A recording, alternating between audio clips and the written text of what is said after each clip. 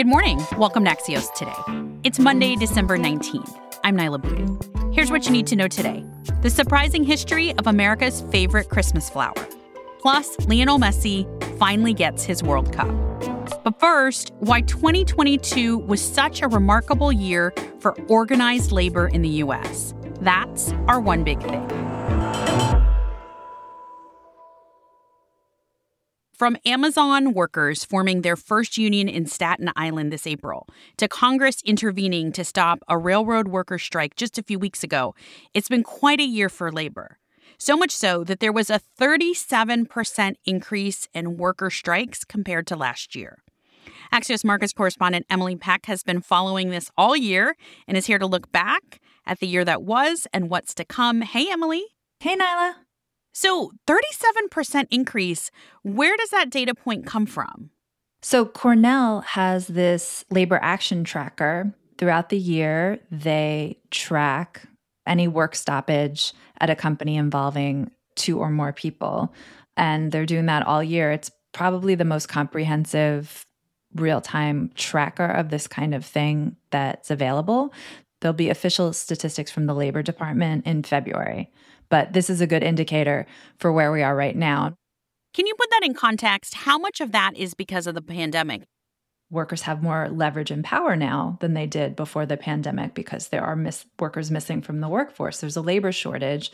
A lot of companies are desperate to hire, and workers are taking advantage of that leverage and asking for better working conditions and better pay. But that's not the only reason. A lot of these workers that went out on strike this year worked in healthcare. They just made it through a brutal pandemic. There were worker shortages. One labor expert said to me, some nurses saw more death over the past 2 years than they would in a lifetime of working. And, there's burnout and they feel unsafe. And there's a through line from the healthcare workers who went out on strike to the Starbucks workers who started to organize really in earnest in 2022. And the through line is those workers also say they didn't really feel safe or protected at work during the pandemic. And so it's not just about pay, it's really this issue of safety and health and working conditions and life issues that I think has sort of pushed a lot of people to do this. Are there any reforms that you're surprised we didn't see happen this year?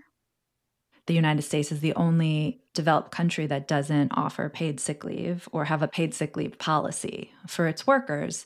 And I figured when the pandemic came around, I was like, it's going to happen. And it wasn't just me saying that. It was advocates, policy people. They're all like, this is the moment. And, it didn't happen. There was a temporary policy, but it expired. So, Emily, you've been talking about the momentum that workers have built up this year. Now that we're seeing increasing layoffs as the year comes to an end and concerns about a recession, how does that affect worker organizing momentum going into 2023? I was asking about that with sources, and one source pointed out that probably the biggest moment in U.S. labor history, the time when organizing was a force, was at the height of the Great Depression. Something to think about. So I think another maybe headwind for these movements, though, is just labor policy in the United States, which really doesn't favor workers. Like I talked about Starbucks a bunch already, but because of the way the labor law is, Starbucks workers can't negotiate a contract altogether nationwide. They have to go store by store, and that really can crush the momentum of that movement. And the labor laws generally are fairly weak, and that would be a worry that some of the momentum around organizing is going to come and hit a wall. What else are you going to be watching for next year?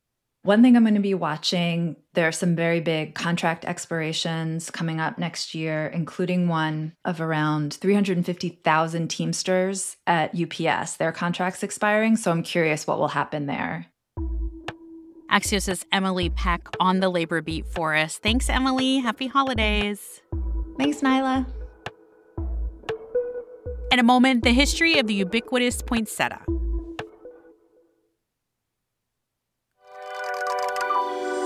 Welcome back to Axios Today. I'm Nyla Boodoo.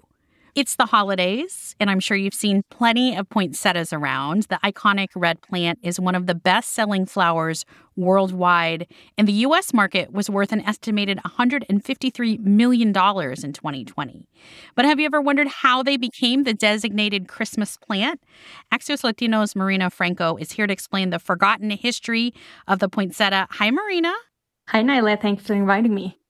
Marina, can you tell us where the poinsettias come from and how they got their name? Yeah, the poinsettia was originally called Cuitlaxochitl, which is a Nahuatl name, and it's native to Mexico and the northern parts of Guatemala.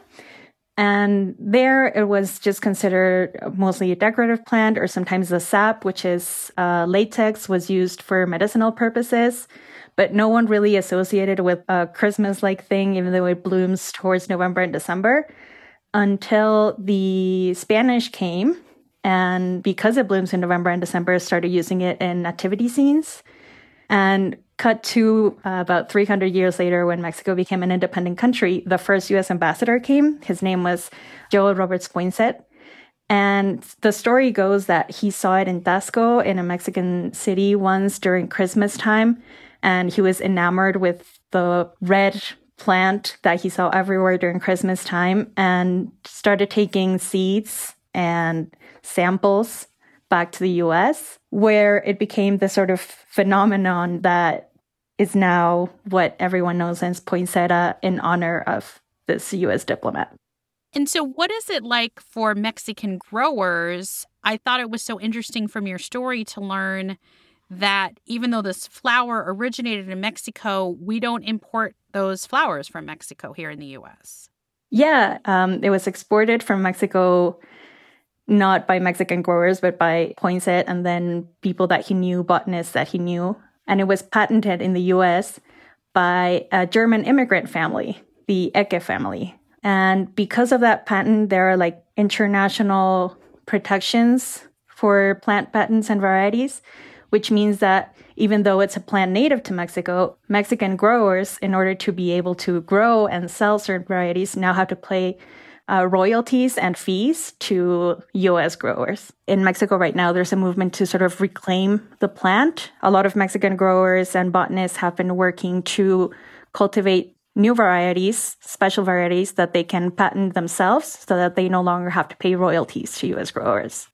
And so I also think the other interesting part of this story is that you all don't use the word poinsettia. What's this Mexican name for this plant? Yeah, so here it's always been known as Flor de Nochebuena. Nochebuena is Christmas Eve. So poinsettia here is actually not known in reference to the plant.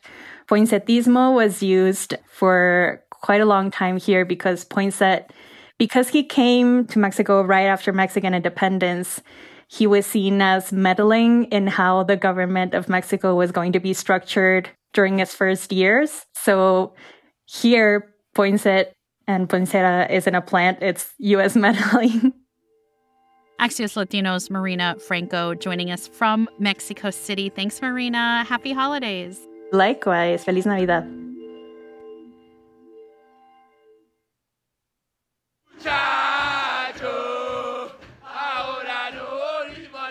That's Argentina's national team celebrating their World Cup win yesterday in Qatar, as broadcast on Instagram Live from their locker room by player Nicolas Otamendi. It's the third championship title for the South American nation and the first for Lionel Messi, its star player who is one of, if not the greatest soccer players of all time. And maybe, like me, you were curious about this song that's been adopted as the unofficial national anthem for the team. It was created by a fan who adapted the lyrics to a pop song after the death of the team's other greatest player, Diego Maradona. Here from the music video is my favorite line in the song about how Maradona is looking down on Messi, rooting for Argentina to be champions again.